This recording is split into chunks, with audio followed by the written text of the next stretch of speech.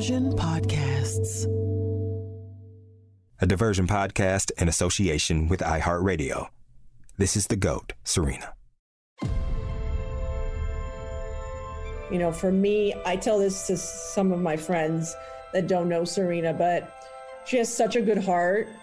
When my son got sick, probably like 6 years ago, and had to have this endoscopy, the surgery, you know, she called him, you know, before the surgery. She gave him pep talks. You know, she didn't need to do that. Yeah. You know, it wasn't necessary. She called, I think his surgery was like at 7 a.m. She called him at 6 a.m. and was like, don't you worry, you're going to be better than ever. And, you know, whatever you have to do, it's going to be fine. And it meant the world to me. Like, it just showed me, like, you know, she's a real good person. I think so often in professional sports, people lose sight of that, especially more towards young women, because the parents seem to be more involved with the women's sports athletes than the men. And I always say that few things you got to keep in check, because you essentially want a healthy child, because you can be the greatest in your sport, and if you are not a happy individual, and truly, I mean, when you look at somebody like Serena, who's been able to have a life off the court too, it's just beautiful to see.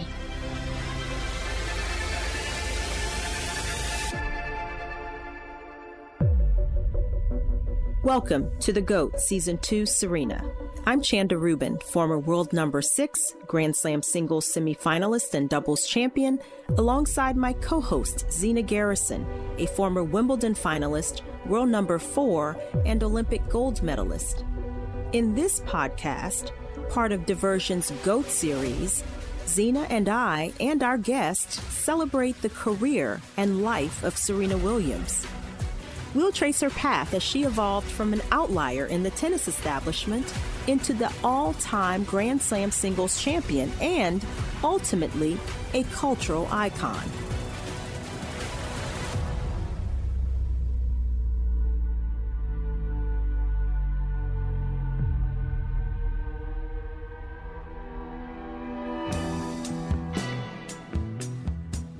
In this 12th and final episode, The Making of the GOAT, we're going to take you behind the scenes of this podcast.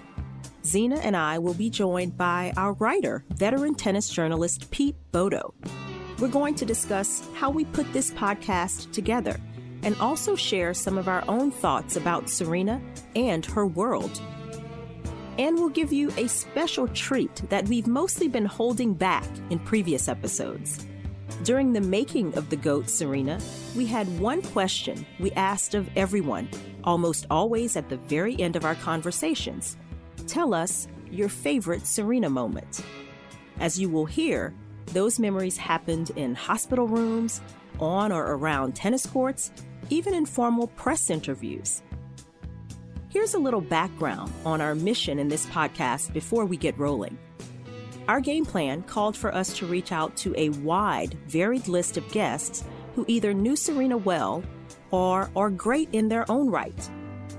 We wanted a broad representation, which is why we featured, among others, Good Morning America host Robin Roberts and the actor and rapper Common, as well as Hall of Fame players including Billie Jean King, Monica Seles, and Andy Roddick. We included a family member, Serena's sister, Isha Price, as well as Serena's past and present coaches. In all, we did about 20 interviews with over 12 hours worth of material. So let me stop right here and thank each and every one of our guests for their time and contribution. We toyed with the idea of ordering the episodes chronologically, but ultimately felt that we needed more of a helicopter view if we were going to celebrate the career and life of the GOAT fittingly. If you've listened to previous episodes, you know that although we pay tribute in many places to her game, we don't talk at length about the X's and O's or even specific matches.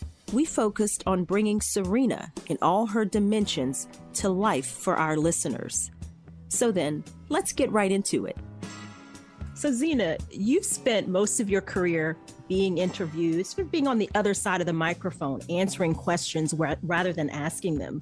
So how did you like having the tables turned and being the interviewer here? Was it fun? Was it a little bit challenging? Chanda, it's really interesting because I've always liked interviewing others. I'm one of those players that are people. I'm not a gossipy person, but I like to know interesting stories and I like to know the background. And as you know, I'm not a big talker, but when you put me in front of a mic, I will ask questions and I love it. So this is, it's been more than I can ever imagine doing this podcast and just having the opportunity to work with you, to the great Peter Bodo. I mean, this has been like amazing for me. Yeah, it's been interesting for me as well, just being on the, now for me being on the other side of the microphone and the television, so to speak, as a television analyst watching and, commentating matches. This felt more like storytelling, this podcast. And, it was interesting to kind of think about things from a different perspective. Usually as an analyst, I'm doing a lot of things off the cuff. It's just what's going on. I'm talking about what I'm seeing, what's happening, trying, to convey information, give the viewers or the listeners a little better idea of what's going on. But this was like almost like teaching in a different way. And my mom was a teacher for a lot of years. And at times I kind of felt like that. And so it was a lot of fun. It was challenging, but I feel like it also stretched me in some different ways. And in particular, working with Pete, who has been amazing, Pete Bodo, he's usually the interviewer. And, I want to bring him in now. Pete, I'm curious, with the writing that you did for this podcast, was it very different from what you have done over the course of your career? Yeah, first of all, I want to say that it's been such a great pleasure working with both of you. I remember you're two of the players I've visited when you guys were really starting your careers, essentially, and, met your parents, met your coaches, spent time both in Houston and also in Lafayette. And just wonderful, wonderful memories. So it's just really been a pleasure. The comfort zone here has been huge, which in many ways was really good because there are some real challenges to podcasting that I didn't necessarily anticipate. One of them was the podcasts I had listened to were generally single person interviews. So there'd be, the podcaster interviewing the subject, and that would pretty much be it. Well, in this one, because we covered so many bases, it was very different because it was like a big jigsaw puzzle. You couldn't ask the same question. You couldn't do a single person because then why would you have 13 guests? It would be too much repetition. So carving it up was really kind of a great challenge. In a way, our intent here was to create a kind of super serial podcast. And in order to accomplish that, we had a lot of cutting and pasting to do. And we had to tailor our questions for our guests. There's a place for the breezy, let's just sit down and have a 30-minute chat about Serena. Well, this wasn't it. We wanted a deeper dive. You're what I call a true journalist. And, we don't really have those in sports anymore. But in the way you put, we would get the questions that you would send. And I just was enamored by how in depth, how did all of that work for you? Well, after doing this for so long, you just have a pretty good idea of what really matters. We would look at our lineup of episodes and say, well, this episode's going to be about this subject. And then it would be, which would be the appropriate questions for this particular person. I think that's kind of an interesting, element of it because each of them had different perspectives and stuff. I think it was, kind of a challenge sometimes to get them targeted in these conversations. You two did a marvelous job in really getting people relaxed. There were people who, some of those episodes our guests did not want to get off. Trust me, after listening to, when a lot of people, what I've been interviewing were like, okay, can we stop now? And yes. So well, the difference, right? You know when people are looking at their watch and going, okay, I told you 20 minutes and it is now 19 minutes and 30 seconds. And that when they are really pushing you in terms of the time. And then for the most part, though, our guests, they just seemed relaxed and you could tell they would have talked, another 10, 15, 20 minutes. Yeah, there was a lot of Xena love there, right? Oh, okay. Yes. Look, well, I have a question for both of you guys. I know for me, I felt it was interesting. I felt like I knew a lot about Serena, but the perception of Serena for me changed even more, greater, or I was even more proud of her. How did you perceive her then, and how do you perceive her now? on the way that you feel after this podcast? I think for me, Zena, kind of playing during the time that Serena played. I mean, our careers overlapped a bit. We played each other. It's a different viewpoint that I had, but to kind of see it almost from a bird's eye view a little bit, like stepping back and looking at it as a whole and just studying how she evolved and how her game evolved, you realize she was human as well, all the things she had to go through during those periods. It's easy sometimes to look at the body of work and say, oh, it was just meant to be, that they were just that great. But there were still each year things she had to go through, things she had to put in place, things she had to overcome. And, for me, that was the interesting part of just looking at all of that as a whole and having a new appreciation for what she had accomplished. Yeah. I think one of the things I noticed throughout these episodes was the degree to which how much time Zena has spent with Serena, how much she knew about the backgrounds and behind the scenes. And I think people really picked up on that too. What it reminds me of a little bit is one of my biggest takeaways from this experience has been Serena's loyalty. I mean, she has been remarkably loyal to the people who she's worked with, been with, and had, even people she dated. She's still good friends with Common. And there were people. So I mean, That's I think a good point. you look at Mackie Shilstone, who is another one who, the kind of loyalty that she breeds really speaks very highly of her, I think. We had decided early on in the process that nothing appropriate would be off limits, knowing that it could put some of our guests, like analyst Mary Carrillo or Serena's agent Jill Smoller, on the spot. That was one place where the background Zena and I share and our history with Serena was a real plus. Now, there were a few of the controversies we touched on, during the course of these episodes. And, we had to kind of delve into not only all the positives, but some of the negatives or some of the things that were maybe challenges over the course of her career. And I thought that made, this podcast, I think, more interesting and more authentic. But I'm curious for both of you, how did you think our guest handled talking about some of these controversies and even the questions we asked alluding to it? It was interesting to me because no one was afraid to go into it or say what they felt, in that time. And I go back to a conversation with Mary. Mary was very direct, when they had that incident with Clijsters at the U.S. Open. She was not happy about part of it, but then the other part of it, she understood. And, but then she came back and, basically said, but, the way I thought Serena would handle it one way, but then she came back and handled it. So I can respect her for that, So it was kind of interesting. And everyone that we talked to seemed to not agree with everything, but they were like, she stood her ground. And I think that's the way that we see Serena. And one thing I do know about her, if she has done something wrong and she's holding ground, she'll figure it out and she'll come back and say, maybe I shouldn't have done that at that particular time, or I could have handled it a different way. And that's all you can do in this day and age as well. What struck me about a lot of the stuff that we dealt with, the controversies, was, kind of how nuanced the discussion was. And that's not something you often got with Serena, because in the heat of the moment when these things happened, it was either like Osaka got a raw deal or, Serena got a raw deal, and people were very dogmatic and had their heels dug in. But, people like when we had Robin Roberts on, for instance, and her explanation of how it was very different being there as opposed to watching it on television. Nobody gave Serena a free pass on anything, but people did interpret and get into the nuances.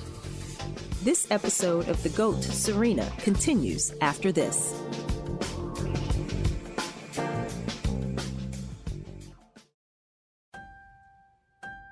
As we know, Serena recently turned 40. It's hard to believe, isn't it? We don't have to use generational tags like boomer or millennial, but it's pretty clear that Serena is a different generation from today's young fans and players. We asked ourselves if that would shape the way she is perceived. That discussion inevitably leads to questions about the impact of social media, something Zena has dealt with quite a bit, including when she was coaching Taylor Townsend. It's funny, Chanda, because I had a couple of young players that I said, make sure you follow the podcast, because this is a great opportunity to learn about, a GOAT, but all the ups and downs that she went through. And that she was able to come. But the biggest part is how resilient she was doing all of this. This is in any sport because it's literally about, Serena to me, it's about life. And like how she's had ups and downs, but she's been the top player and it didn't matter. And she went through this and she had death in her family that the whole world see. And she still was able to come back. So if I have any young person, I would have them sit down and listen to this podcast. Yeah. Well, that's of a piece with what you've been saying for quite a while, Zena. I mean, a couple times I noticed during the episodes, you would bring up something Serena told you about social media. This has opened up a very, very big can of worms, I think. It's interesting because, I said what I said about like what Serena was like the next champion, back then when she was telling me about, how to handle Taylor. The next champion will have to learn how to deal with social media. And she was absolutely 100% right. But I've also recently saw Roger Federer come out and also say, back in his day, he didn't really have to deal with that, but he had to learn to manage it. And, we talk about Emma Raducanu, and literally the day after she won the U.S. Open, what I noticed was immediately social media was like, everything was like on it and she's hitting back right away. First of all, they're going to have to get that under control because she's out there. She's young. There's no way that she can really grasp what's happening to her right now. Yeah. And I think, Zena, one of the challenges is that, nothing is really as private. You can't really go through, these, growth processes and, trying to sort of trial and error and learning the way. I mean, it's going to take some real discipline. And like you said, they have to manage this now. It is just as much a part of what they are responsible for as their sponsors and their, off-court commitments. One thing I think we see in these great champions, Serena, Roger Federer, it's their ability to adapt and to also understand what they need to do to maximize what their abilities are, in a given situation. But it's something, as you said, Zena, I think has to be managed. And you've got to almost have a real discipline about how you handle your social media now. Well, you have to, it's just going to have to be part of your practice as well. So you have your training schedule. You've got, 2 hours of practice in the morning. You've got an hour and a half of fitness. You got another hour and a half of practice. So we're going to fit social media, an hour and a half to social media. You got to fit it in there. And look, the first thing I do, think about what you say before you press that send button, okay? Any talk about young players and generations inevitably leads to the unique role parents, especially when they are also a child's coach, play in tennis. More than in most high-profile pro sports, parents are involved from the get-go because tennis players start so young, and it's a sport for individuals, not teams.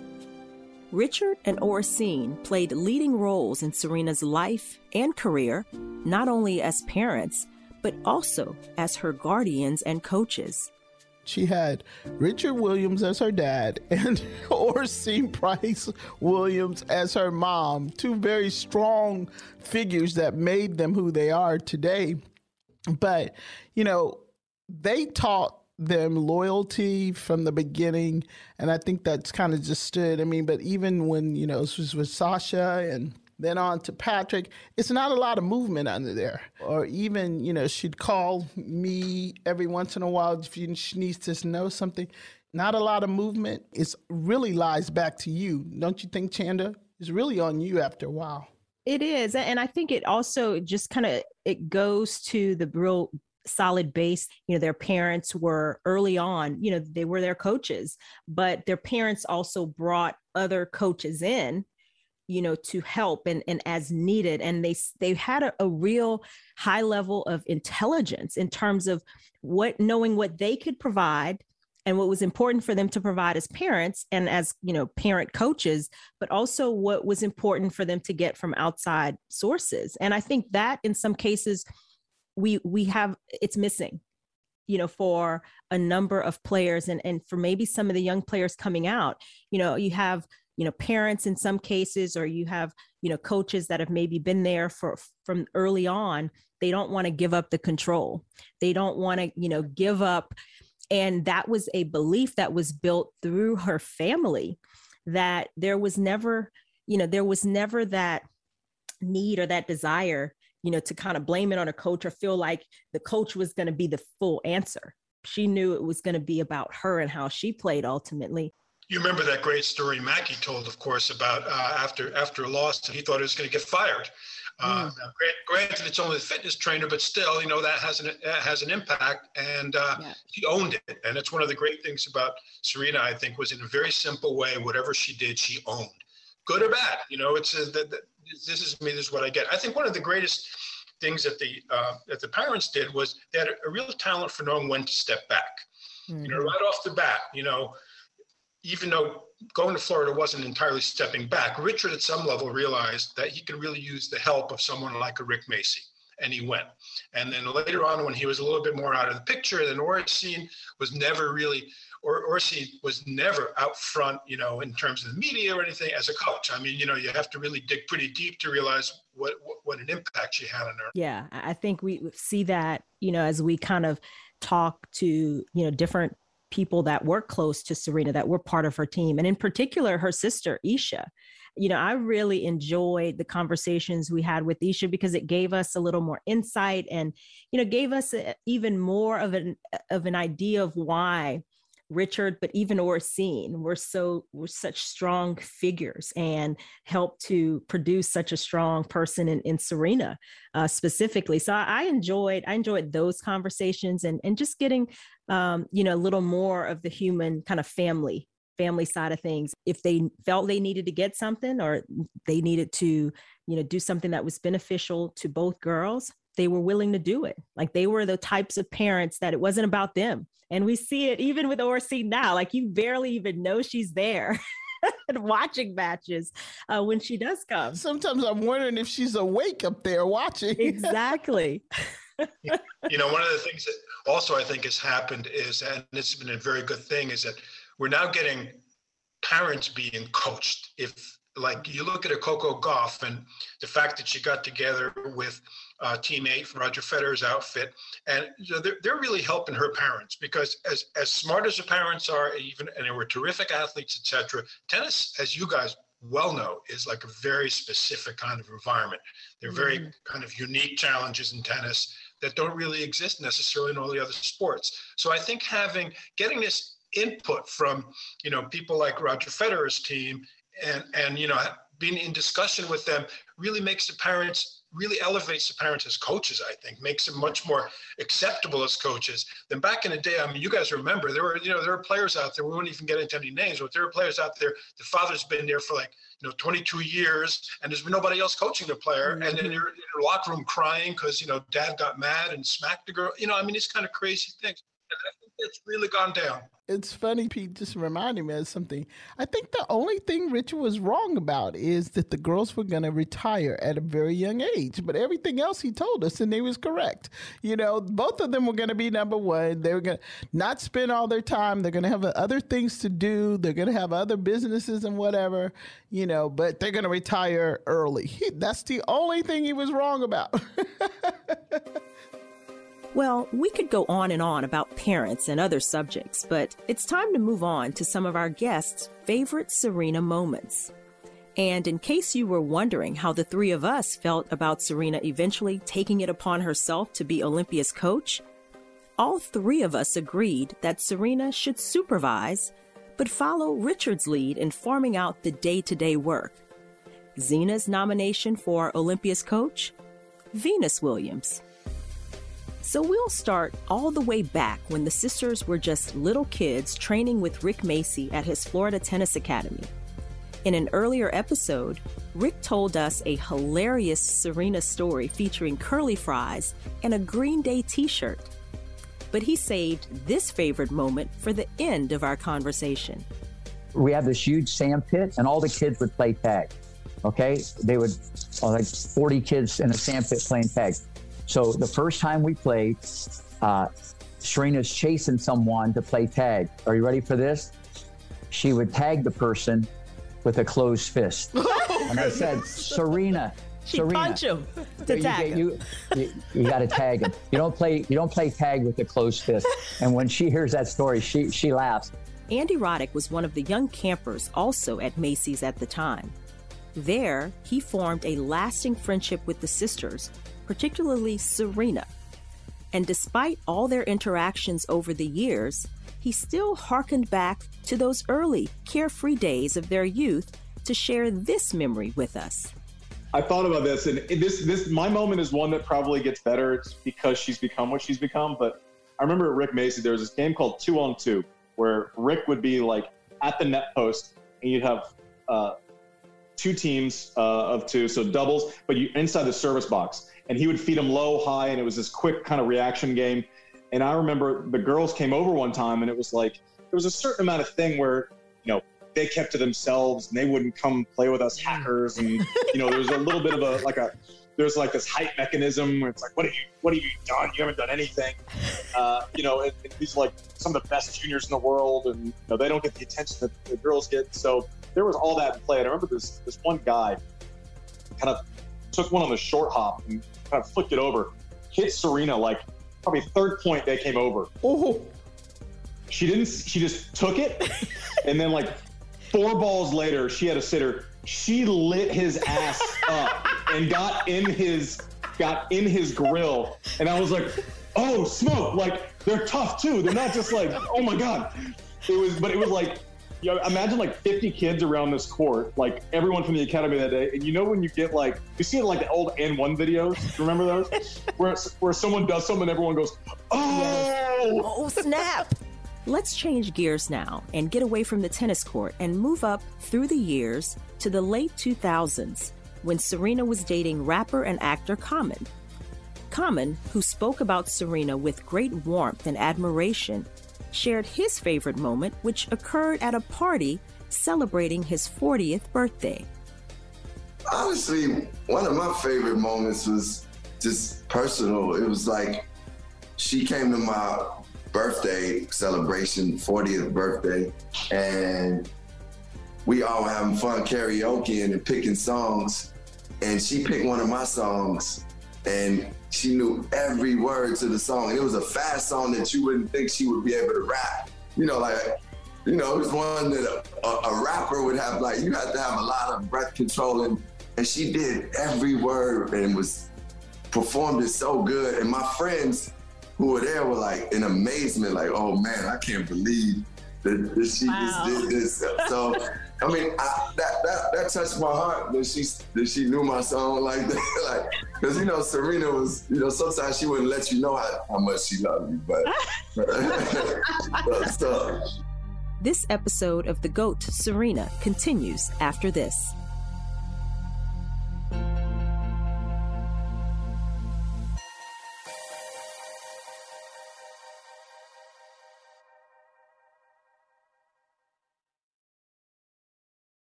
Mary Jo Fernandez served as Serena's coach and captain numerous times at Fed Cup, now renamed the Billie Jean King Cup, and Olympic Games. But back in 1999, she was still an active player, selected by Captain Billie Jean King for the squad that would meet Italy in an away semifinal tie at Ancona on red clay. The semis were played in July, still weeks before Serena's great breakthrough at the U.S. Open. It was the debut Fed Cup event for Venus and Serena. Like most people in those early days, in and out of the tennis establishment, Mary Jo didn't know what to expect of the sisters who were taking the game by storm. Rumors flew every which way about Richard Williams and his prodigy offspring, who had avoided following the familiar path to success in tennis. What Mary Jo found was a revelation. I think the first glimpse I got to know them and, you know, get some sort of sense and relationship with them was when we played on the same Fed Cup team in Italy. And it was Monica, Venus, Serena, and myself. And I remember Serena specifically being a riot, like best sense of humor, cracking jokes at dinner. And, you know, Monica and I would look at each other like, oh, wow, like she's super funny and super friendly. And then I remember Serena coming up to me and saying, wow, Monica's so nice, you know? So it just gave you an insight, like everybody did their own thing, you know, and Monica did her, you know, thing on the tour, and Venus and Serena had each other, which was nice for them, but they didn't mingle with anybody else. So all of a sudden you saw a little bit of a, you know, a softer side and a interaction, which was amazing. So there I was like, oh wow, okay, she's funny. Like she's got it going with her sarcasm and her wittiness. But I would say that one of my favorite moments was playing Pictionary.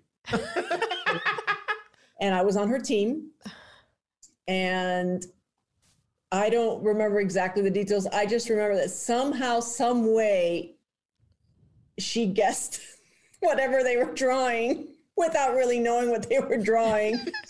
And she looked at me after, she goes, just go along with whatever I say. Okay, let's go along with it. Okay, we got to win. And I was like, you got it. We got this. You know, and I was like, oh my gosh, I cannot believe how competitive she is. Mary Jo was just one of the people for whom the bond between the personal and the professional ultimately blurred, an arc that others, like Serena's trainer, Mackie Shilstone, also experienced. In an earlier episode, Mackie described how close the two had grown since 2007, when they started a strictly professional relationship. Eventually, in November of 2017, Serena and her fiancé, Alexis Ohanian, asked Mackie to officiate in New Orleans at their wedding. Mackie's favorite moment is a very simple, intimate one. Yeah, it happened recently. Actually, it was under Zena's tutelage. And by the way, I have to tell you, you know, I've worked with a lot of coaches. Zena's experience is known. Zena's ability to confer the game. But what is an intrinsic factor that very few people have is the ability to capture the attention of the athlete, much less the respect. But she wouldn't be there had she not had the respect. But the moment came when we were out running and doing our stuff, and she pulls me over, and she says, you know, I've never told you this, but I have to tell you, you treat me like your daughter. I have two sons, 33 and 30, and my wife and I have no daughters, two sons. But you know how to be hard on me at the right time. Wow.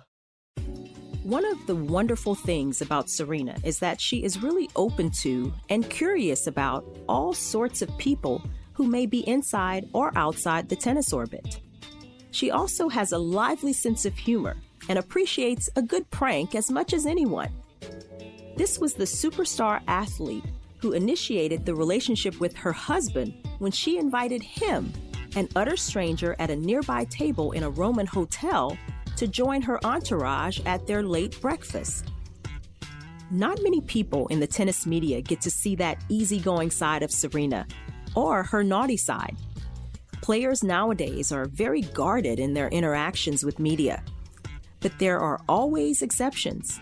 Serena has solid relationships with a number of people in the media, including a former pro and television analyst who was a guest on an earlier episode, Renee Stubbs. She told us her favorite Serena story. But one story that is pretty funny is, and this is an inside sort of thing for anybody to know. Obviously, you guys know that I'm pretty good friends with her. And, you know, from time to time, we chat and talk about matches and matchups and people. And, you know, I'd send her a text here and there on somebody. She would ask me, like you said, Zena, you know, I'm a bit of an almanac with players. And she put me in such a bind at the Olympics in London, and I was doing the post-match interview. And I went up to her and I, you know, asked her a question. And then, you know, you guys know, I had an IFB in my ear to my producer in the truck, and they never talk to us when we're doing the interviews. They kind of leave us be to ask our questions. And I asked her about this particular person, and she said, well, you know, I've got this friend of mine who texts me some information. And I said, I'm looking at her, and now it's gone from a 2-shot on the two of us to a 1-shot just on her, right? And I'm like, oh my God, she's talking about me clearly, right? And I said, oh God. So I'm standing there, I'm starting to sweat because I don't want anybody to know that I've given her any information or anything. And so I have now the microphone just on her. And of course, all of a sudden, my producer in my ear, which never happens, yells at me and says, you've got to ask her who she's talking about. I'm thinking, oh my God. So of course I'm like, you know what? If NBC people are watching, that would be the follow-up question to ask, right? So I go, I look at her, I go, oh, who's the secret text messages coming from? And I'm like, and I look at her with this eye, my eyes are the size of like watermelons. And I start shaking my head. Don't say me, please. And she go, and I put the microphone back out to her, and she goes, oh no, I can't give you my secrets. That's for me to know, blah, blah, blah. And then my producer yells in my ear, is it Kobe? God rest Kobe's soul, because he was there that day watching the match. And I go, oh, is it Kobe? And she goes, oh, no, I'm just, focused on my this and that. Anyway, we wrap up the interview. She starts walking off. She's cracking up. She turns around and looks at me and says, they made you ask me who it was, didn't they? Yes. I said, don't ever put me in that situation. So Serena loves messing around with me in interviews. And and puts me in these situations where she knows I'm going to sweat. And it's like a little game that we have with each other in post-match interviews. She's thrown me under the bus so many times, and vice versa. It's almost cruel to ask a sibling to pick a favorite moment with her sister. But Isha Price, Serena's older sister, had little trouble. That's partly because the moment happened at what would become an extremely challenging time for Serena. It was September of 2017. Just days before Serena would give birth via C-section to daughter Olympia. My favorite moment with Serena is when we were in the hospital together. She was about to give birth to Olympia. It was the day before Olympia was born. So this had to be August 31st. And the night before, she was sucking on we were all in the hospital. And they had we had privacy. And there was this ball, that they gave her to sit on to try to, get her together or whatever. The big balls, I don't know what they call it. And the Theraballs. Yeah. So she's sitting on a ball. She has, eating a popsicle, whatever. And we're just all talking. And my mom's talking about birthing stories of all 5 of us and all this other stuff. And Serena gets up and we were kind of singing because we like karaoke a lot. So we were all singing and just, tripping. And Serena gets up and I was like, and I was recording. I was like, this is what you need to remember. And I was recording from my phone. And she turns around and moons us because, she had this pink hospital gown on. And and she's doing all this stuff. She's like, yeah, I'm getting ready to bring my baby into the world and blah, blah, blah, blah, blah. And then she was like, duh, duh, duh, duh. And it was just out of nowhere. So she was turning around, she was walking, and then she turns around. And I was like, oh my gosh, are you serious right now? You saw me recording. I can't even do nothing with this now. So that's probably, and then, shortly after that, we got Olympia. So for sure. One of my best. Still silly moments. In those moments, still having fun. Yeah. That is awesome. Now, how many people can claim the privilege of having been mooned by Serena Williams? It's just another example of the earthy, fun-loving side of Serena, the side that gets overlooked or buried in the avalanche of headlines about the GOAT. I think it would be appropriate to close this journey of our friend's favorite memories with another one related to Serena as a mother. Here's our friend and tennis great Pam Shriver. My favorite Serena moment, when I think back now to her last major win in singles, when she beat Venus one more time in a major final, and she was overjoyed and she sort of started to fall backwards and she fell back little more gently than what she normally would. Yeah. And what I think back, then realizing like a month or two later, and then every time I see that replay, because it was on ESPN, I realized, oh my gosh, she's falling gently because she knows she's like 5 weeks pregnant. and so even then, her maternal instincts, great champion, won number 23, and then falls, and then so that's one of my favorite. That's a good memories. one, Pam. That is a really good one. Love it. Well, the fun is almost over. Doing this podcast, and especially this episode, The Making of the GOAT, Serena, has been a great ride. Fun, informative, interesting. We have our guest to thank for that, and all the people who worked so hard to put these episodes together. In keeping with the spirit of this episode, we thought it might be appropriate to close with favorite Serena moments from the three of us tennis lifers, Zina, Pete, and me.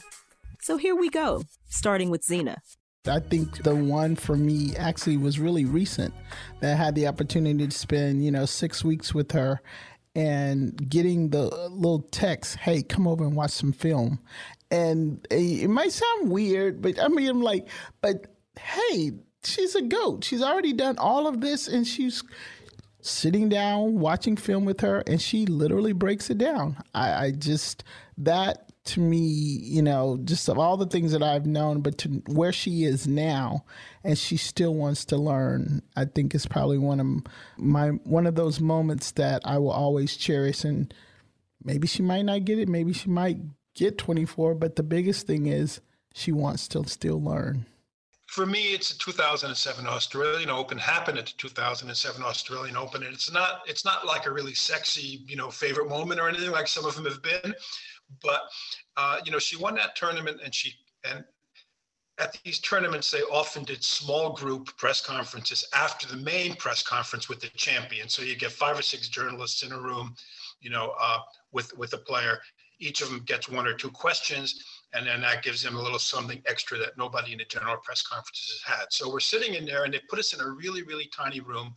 In walks Serena. I have such a vivid memory. She was wearing like this cream-colored dress, nothing fancy, nothing glitzy, nothing glamorous, like really simple, almost like a country girl dress. And she sat down right next to me. And so I'm sitting next to her, and our arms are touching. And I'm thinking, wow, this is pretty cool. I'm sitting here with Serena, and we're rubbing elbows, literally. And, and it reminded me actually of a time I had when I covered some boxing back in the day, and I was in Zaire for the Ali Foreman fight.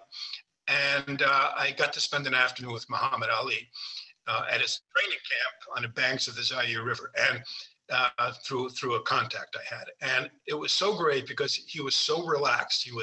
And Serena was the same way.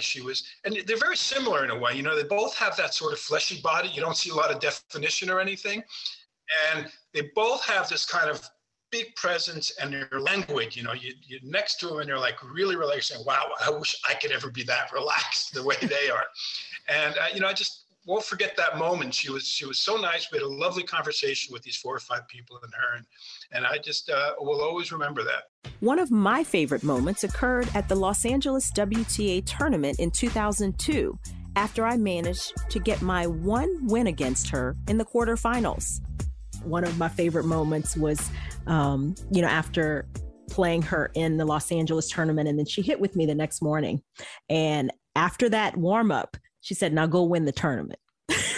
And I love that moment so much because it was so Serena.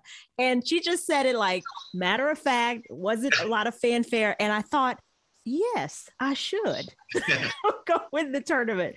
So that for me was one of my favorite, for sure, one of my favorite Serena moments. And then there was one other after she came back from having her daughter, and one of her first events was Fed Cup, and she just played doubles there. It was in Asheville. And I was there covering it for Tennis Channel, and I did an interview with her. But before we kind of sat down for the interview, she had finished practicing, and we were on the sidelines just chatting, and we started talking about our babies. talking about, the challenges of, motherhood and feeding and, the late nights and, was she a good sleeper versus mine? And it was one of those really surreal conversations, especially, having been on this court with each other, opposite each other, so many times in singles and doubles, but to then be having a conversation off court about being a mom, I never could have imagined that as a player. But it was just one of those really cool moments when I think back on it.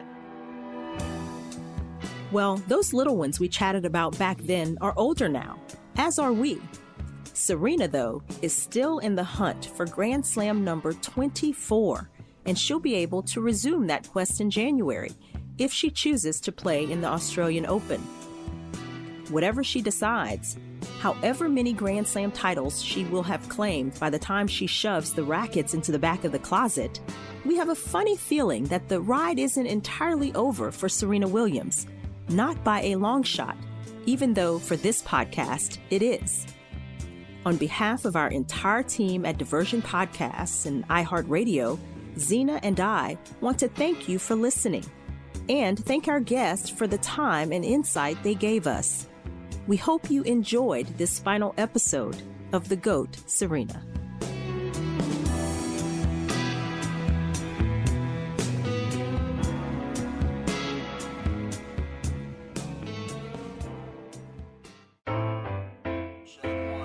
The GOAT, Serena was written by Pete Bodo. This season is hosted by Zena Garrison and Chanda Rubin. Produced and directed by Mark Francis and Scott Waxman. Our consulting producer is Andrew Kalb. Production assistance from Anita Okoye, and our social media consultant is Stephen Tompkins. Original music by Andy Marvel. Our director of marketing and business development is Jacob Bronstein. Executive producers, Scott Waxman and Mark Francis. Special thanks to Oren Rosenbaum at UTA and Susan Canavan.